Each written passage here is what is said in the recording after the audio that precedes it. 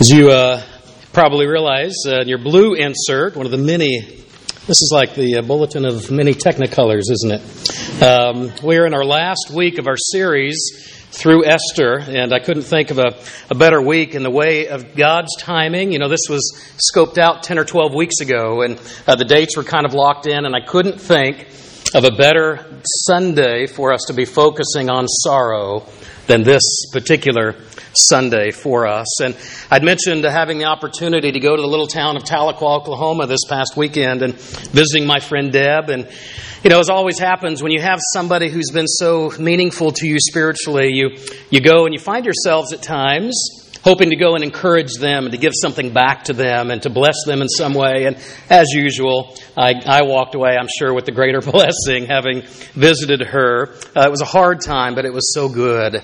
And I remember as I spent a day with my mom and sister, and as I left to go visit Deb, my mom reminded me of a moment in my great-grandfather, when he was about to die. He was on his deathbed, and a big smile broke out across his face. And the last words that he spoke were these: "I'm going to have supper with Jesus." I thought, you know, I'm so grateful to be part of a lineage of faithfulness in a family where you can come to a point of transition from this life into the next and standing confidently in the promises of God. Yeah, that's what we have to hold on to. It's not made up. It's not just mere wishing and hopefulness, but it's anchored in that which God has said is true. And that really is our only hope.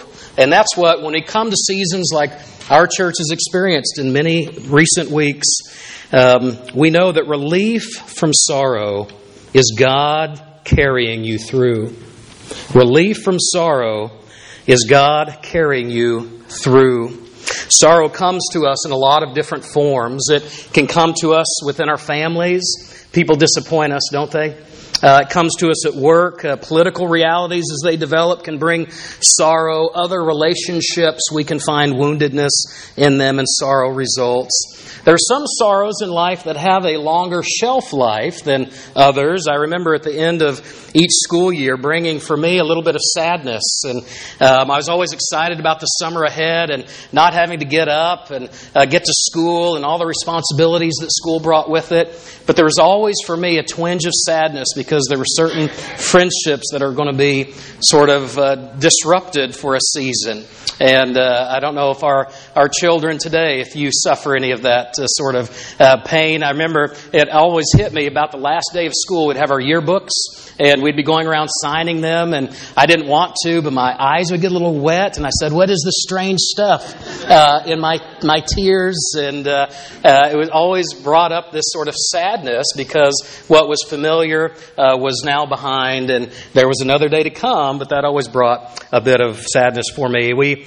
Watching America's Funniest Videos recently, we watched, it was a year-end, I think a middle school. They were having their year-end choir song, and, you know, it was about saying goodbye and rejoicing in what had happened that year. And the camera zoomed into one little boy, probably about 14 years old, and he just burst out into tears. He couldn't handle the thought of the sadness, and it was so sad, but it was so sweet to know that he was going to miss the things that had gone on that year.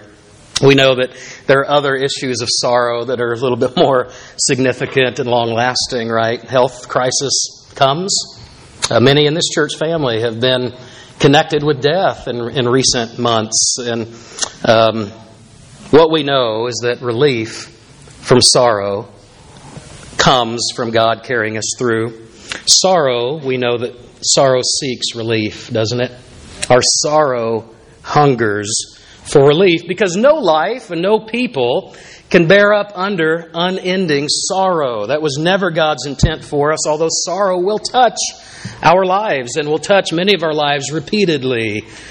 And we know that relief comes as God carries us through. That is what God did for His people in the story of Esther, in the events of Esther's account there, and God still provides relief for you and for me in the midst of sorrowful seasons. Esther, just in case you're new to our series today or haven't had yet the opportunity to read the book. Let's go through it again. The big sweep of the story. Esther is a book in the Old Testament. It takes place about 1500 BC, and it's in the country, the kingdom of Persia, the largest kingdom, strongest kingdom, most influential kingdom up to that period of history. Stretched all the way from Africa to Asia. Immense in its scope. Cyrus and Darius, kings before Xerxes, had conquered people and expanded their territory, and now it had been turned over to Xerxes and into his care now as the king. And Esther is the person who, she was an orphan girl. And she was raised up by Mordecai, her older cousin, and his family. She, unexpectedly in the story, she becomes King Xerxes' choice to become the next queen. It was unexpected for two reasons. Number one was because she didn't come from the usual families that a queen would be chosen out of. And number two, she was a Jewish woman. And she was told by Mordecai, her cousin, not to reveal her ethnic identity. And we find out later as to why that is. And so Mordecai, her cousin, becomes a high-ranking official in the government. And as he comes along, he overhears a plot of an assassination attempt on King Xerxes' life. And he alerts King Xerxes. And as any good king should do, if somebody saves your life, you should thank that person, right? That's just a good life lesson. If somebody saves your life, thank them for it. So King Xerxes, he comes and he thanks Mordecai. He finds a way of honoring Mordecai. So Mordecai he's in this position. And then there's the villain of the story, the fourth and other important character, and that's Haman. And Haman is a man. He's an extension. He's called an Agagite in the book, but that is a direct descendant of the Amalekites. And the Amalekites were the people who stood against the Israelites when they were first released out of captivity in Egypt in the Exodus, and they were moving toward their new home. It was the Amalekites of whom Haman is a descendant. They were the ones who met the Israelites on the road and stood against them, tried to anyway. And so he stands, Haman, in the story of Esther, as all that stands up against the purposes of God. And when Haman, he becomes the highest ranking official. And when he enters a room, everybody's supposed to pay attention. Everybody's supposed to give him honor and to applaud and to bow down. And everybody does, except for one person, Mordecai. And Haman, he cannot stand the fact that Mordecai, of all people, he can't enjoy the adulation of the people because Mordecai is the only one who refuses to clap his hands, refuses to bow down in homage to him. And so Haman decides that not only Mordecai needs to go, but all of Mordecai's people, the Jews, ought to be eradicated out of the entire Persian kingdom. History repeats itself, doesn't it? Very little that's new under the sun. And so we have with the story then, he convinces King Xerxes. King Xerxes says, okay, do what you want to do. It's all right. He convinces him that the Jewish people are not any good in their kingdom. And so this plan is brought forth. Mordecai finds out about it. And he sits in this sorrowful mourning. He's wailing and he will not be comforted. Not yet. Not yet. Because God has not shown up and God has not moved yet in the situation. And so Esther becomes informed through Mordecai of what's happened. And she is challenged by Mordecai to go stand before the king and to present herself to petition the king on behalf of her people. And she says, I cannot do that. You know there's a law that if somebody shows up in front of the king without first being invited, that they could lose their life. In fact, I think Xerxes has lost interest in me because he hasn't asked for me in over 30 days. But you know what?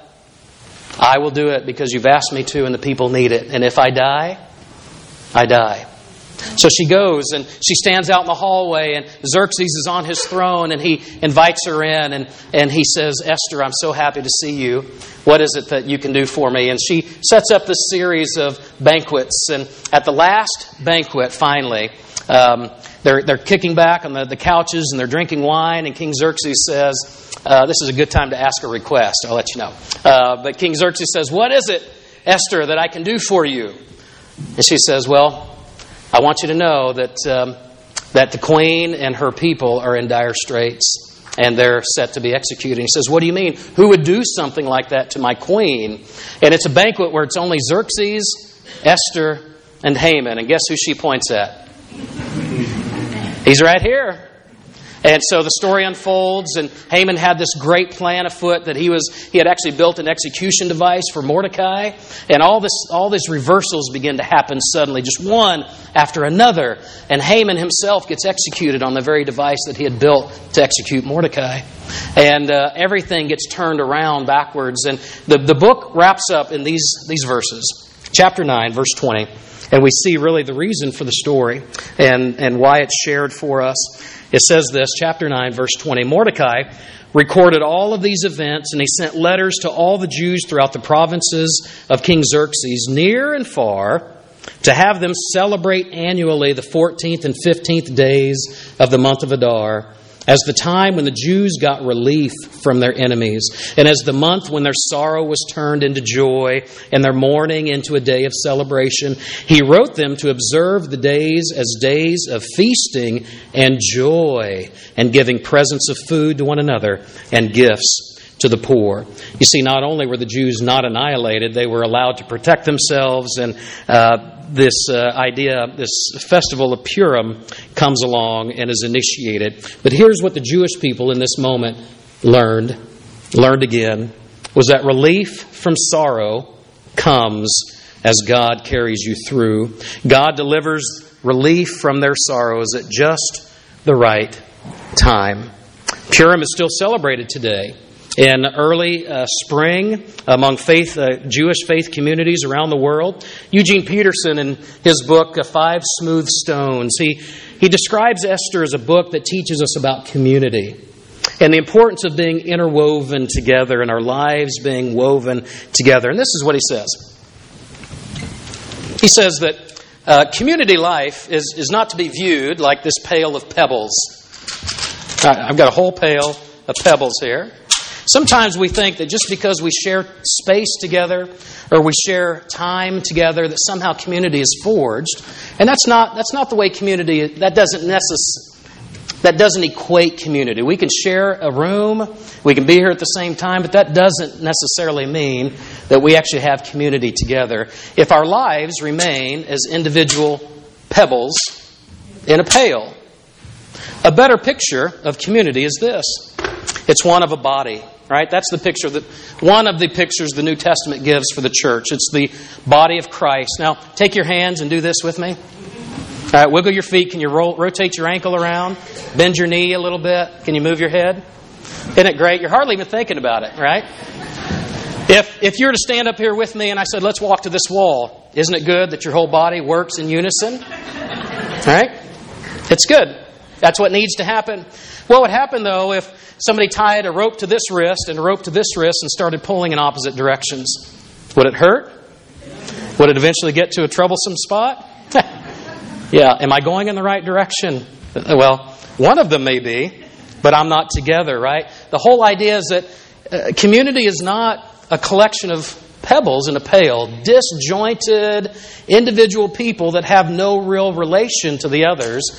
The better picture of community is that of a body, where there is individuality within it, but it works in unison. There's a connectivity together. Esther is a book about community.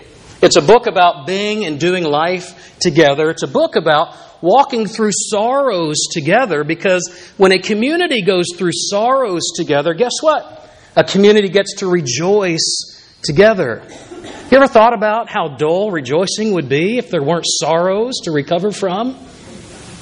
Rejoicing is so important. Community that sorrows together also is able to celebrate together. How do we do it? In verse 21, the description is to have the Jewish people to come and to regularly celebrate and to remember what has happened. How do we remember things that happen?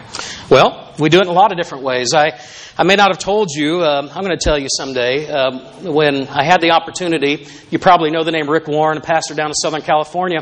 His brother Jim used to live in Mill Valley here, and several years ago he got involved with a small group that we were part of. And as we got to know him, we discovered something really neat, neat to me at least, priest. He was worked security for the San Francisco 49ers back in one of their heyday decades of the 80s. And he was a personal security helper to Joe Montana. You may recognize that name.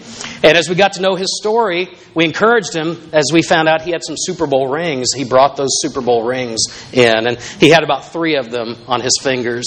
And he would point at them, and, we were like oohing and awing over them, but it wasn't the wonder of the rings themselves. But what was so fun for me was seeing how these rings reminded him of the stories of being down on the field during the championship games and in the Super Bowl season and setting. And it reminded him of his relationships with the players. And it was so wonderful. So there are different ways like that we commemorate things. This last summer, our family was in Washington, D.C., and we got to visit a lot of the memorials on the National Mall there. And for me, the favorite one that we got to visit was the World War II monument. And seeing the big placards around and the fountains and the reflecting pool, and seeing the names of various countries that participated in helping put a stop to the Nazi onslaught. And it's just so great to be able to go to a place like that there's a memorial set up so that you can remember the sorrow that if things had continued in the way that they were going, it would have been disastrous, and it certainly was. But it was when the intervention came that the sorrow could be replaced eventually with rejoicing. And it is so important that we as people remember. And that's why traditions in the church help us to do that. It helps us to keep the main thing. Why is it that every December we continue to remember Christmas? I'm so bored with Christmas. Have you ever heard a child say that? I'm so bored with Christmas. Well, what about Easter? We remember Easter every year because we need to remember and to rehearse and to celebrate what God has done definitively in history, in the coming of Himself in the flesh, the dying on our behalf to take and absorb our sin into Himself so that you can be set free and have new life in Him. We do these things. Celebration contrasts 2 things. What could have happened with how God brought relief. That's why we remember things, and that's what leads to rejoicing. In verse 22, it describes how the Jews got relief from their enemies, and it turned their sorrow into joy, and their mourning into a day of celebration. Oh, I'm going to tell you, relief from sorrow is God carrying us through. Eugene Peterson goes on, and he says this about joy. He says that joy is not a private emotion. Think about that for a minute. Do you think you could really celebrate or have joy all by yourself? Joy, Peterson says, is not a private emotion. Joy requires community. Community is necessary for us to experience joy, both for its development and its expression. And since community is provided and preserved by God and the church, the response is joy in who? God. Right? I can be thankful for the efforts of people, but my joy rests and derives from God, and I learn to turn that joy back to Him. That's why Jesus would say that my joy is to be in you so that your joy might be full. Relief from sorrow is God carrying us through. I want us together this morning to consider some of the recent sorrows in our church. There have been some who have experienced death. Family members have passed. Akiko lost her mother. Cynthia's lost her mother. Al and Alice Vipiana, their 22-year-old grandson Elliot, has died in just recent weeks. There are others in our church who are facing the loss of independence and ever-decreasing mobility. We've discussed Ann Comfort in her last days, presumably. Just this week, Betty Rogers, the mother of Donna Turnauer and Andy Turnauer, hospice has now been called in to provide care in what they believe are her final days. Rudy and Meg just spent a month with Rudy's mom in Switzerland, and a few days after returning home, they found out that his mother had gone through a massive stroke, and a lot of the details are unknown yet, but it sounds quite grave and serious. And many others we might list, but this has been a hard season for many. in our church in these recent months. And because sorrow is best shared, right? Sorrow is not intended to be borne up by yourself. Sorrow, that's why God puts us in a community so that these can be shared. A community that sorrows together, learns to help each other, rejoice together as God carries us through. Here's what I'd like to do, a little different than what we often do. I was able to read some passages of Scripture with Ann and Don when I visited them, and especially in moments of serious and sort of permanent sorrow, in a sense. Sometimes we read these passages, or we might just read a verse out of the passage, and I thought we would just spend a few moments together being ministered to by the reading of God's Word and letting it wash over our ears, our minds, and our hearts, and hearing some of these well-known verses set in their broader context. Can we do that today? I'm just going to sit down and just read some of these passages that are such a blessing, that remind us that relief comes to us as God carries us through. If you want to turn if you want to note these down for future reference, the first one's coming out of Romans chapter 8. Romans chapter 8, it culminates in the well-known passage that what can separate us from the love of God, right? But let's hear the great words before it. I consider that our present sufferings are not worth comparing with the glory that will be revealed in us.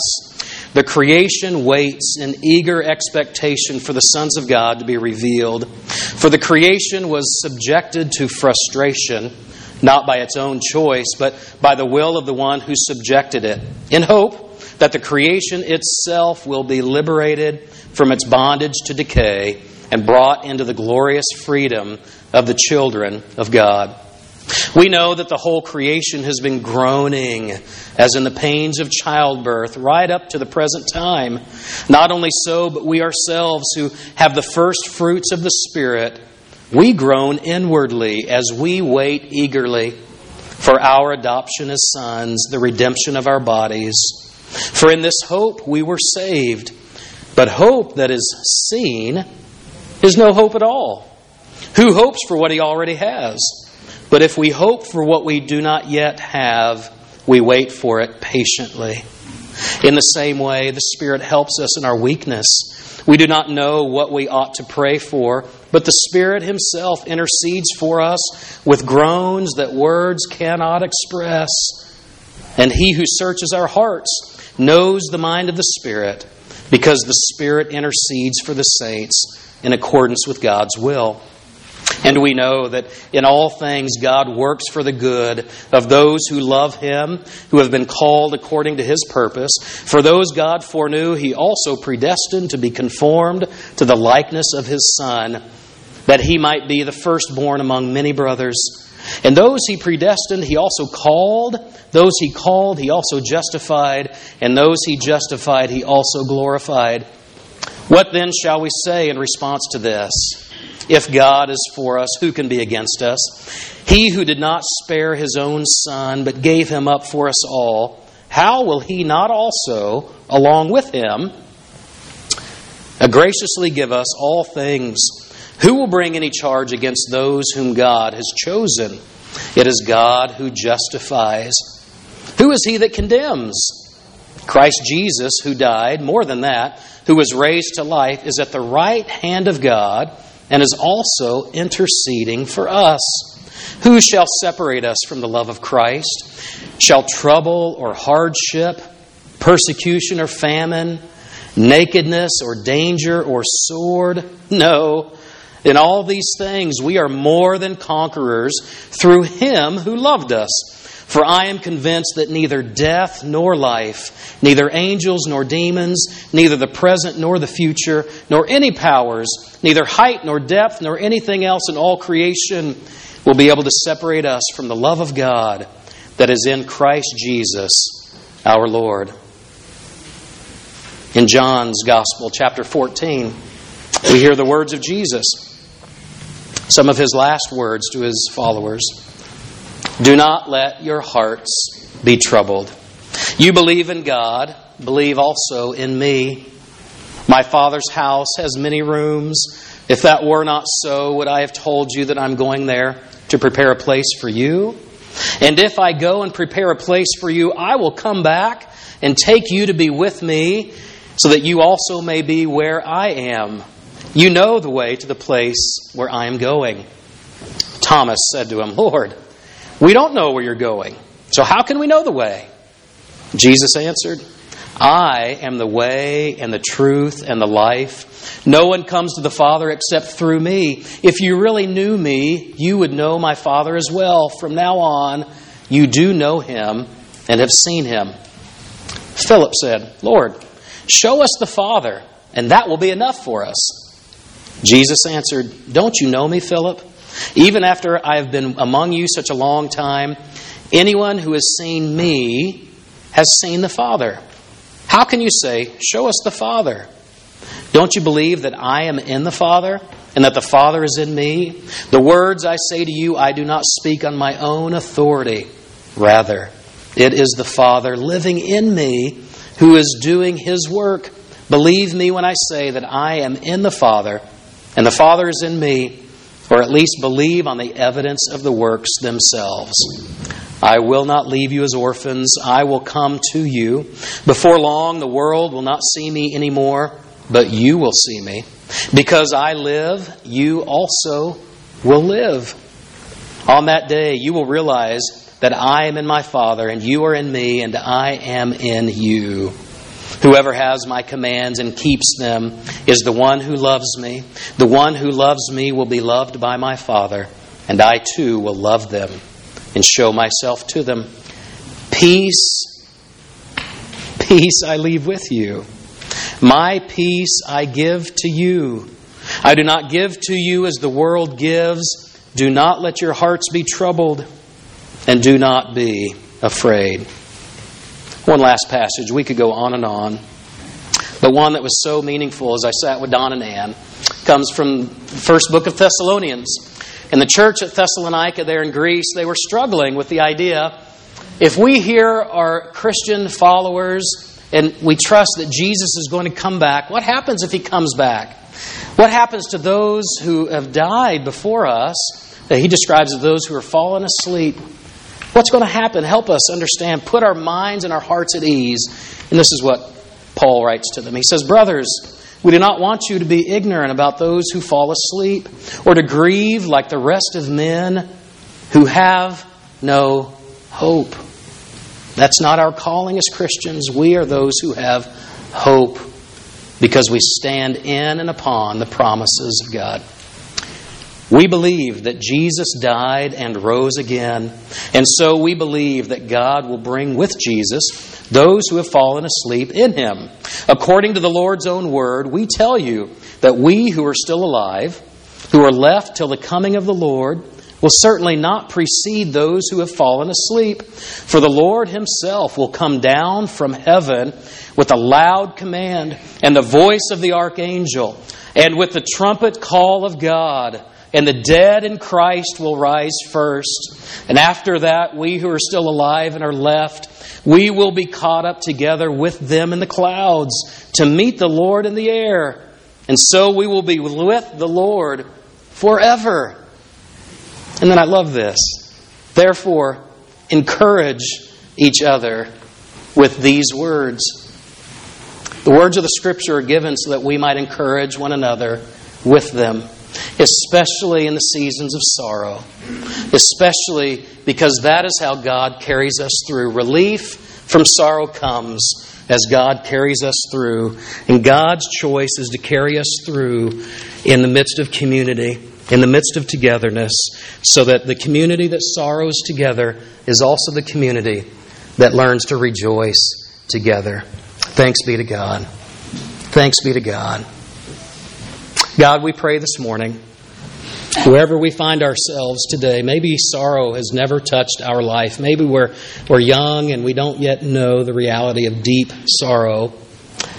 But God, we know it will come. Maybe we have experienced too much sorrow and it feels like relief may never come. God, we need your relief. We know that we desire, God, to be a community, not pebbles filled in a pail, but a body of Christ that works together, that helps each other, that supports one another. So God, we pray that you would give us the ability to have lives so integrated that we might be encouraged in your word and take your words and to encourage one another with them, because relief from sorrow, we trust, comes as you carry us through, as we stand upon and live in and trust beyond measure the promises that you have made, both for this life and in the life to come. Thank you for delivering relief in your good time in the way that we need it. Together we pray. In Jesus' name, amen. Amen. We're going to stand and sing in a moment our final song together. And this again is an opportunity for you. Maybe you don't know what it is to turn your sorrows to God, and you would like to come and maybe begin a conversation about what it means to really rest and to trust in these promises that God can carry you through sorrows in life into the rejoicing that comes on the other side. If there are any questions that you have or any decision today that you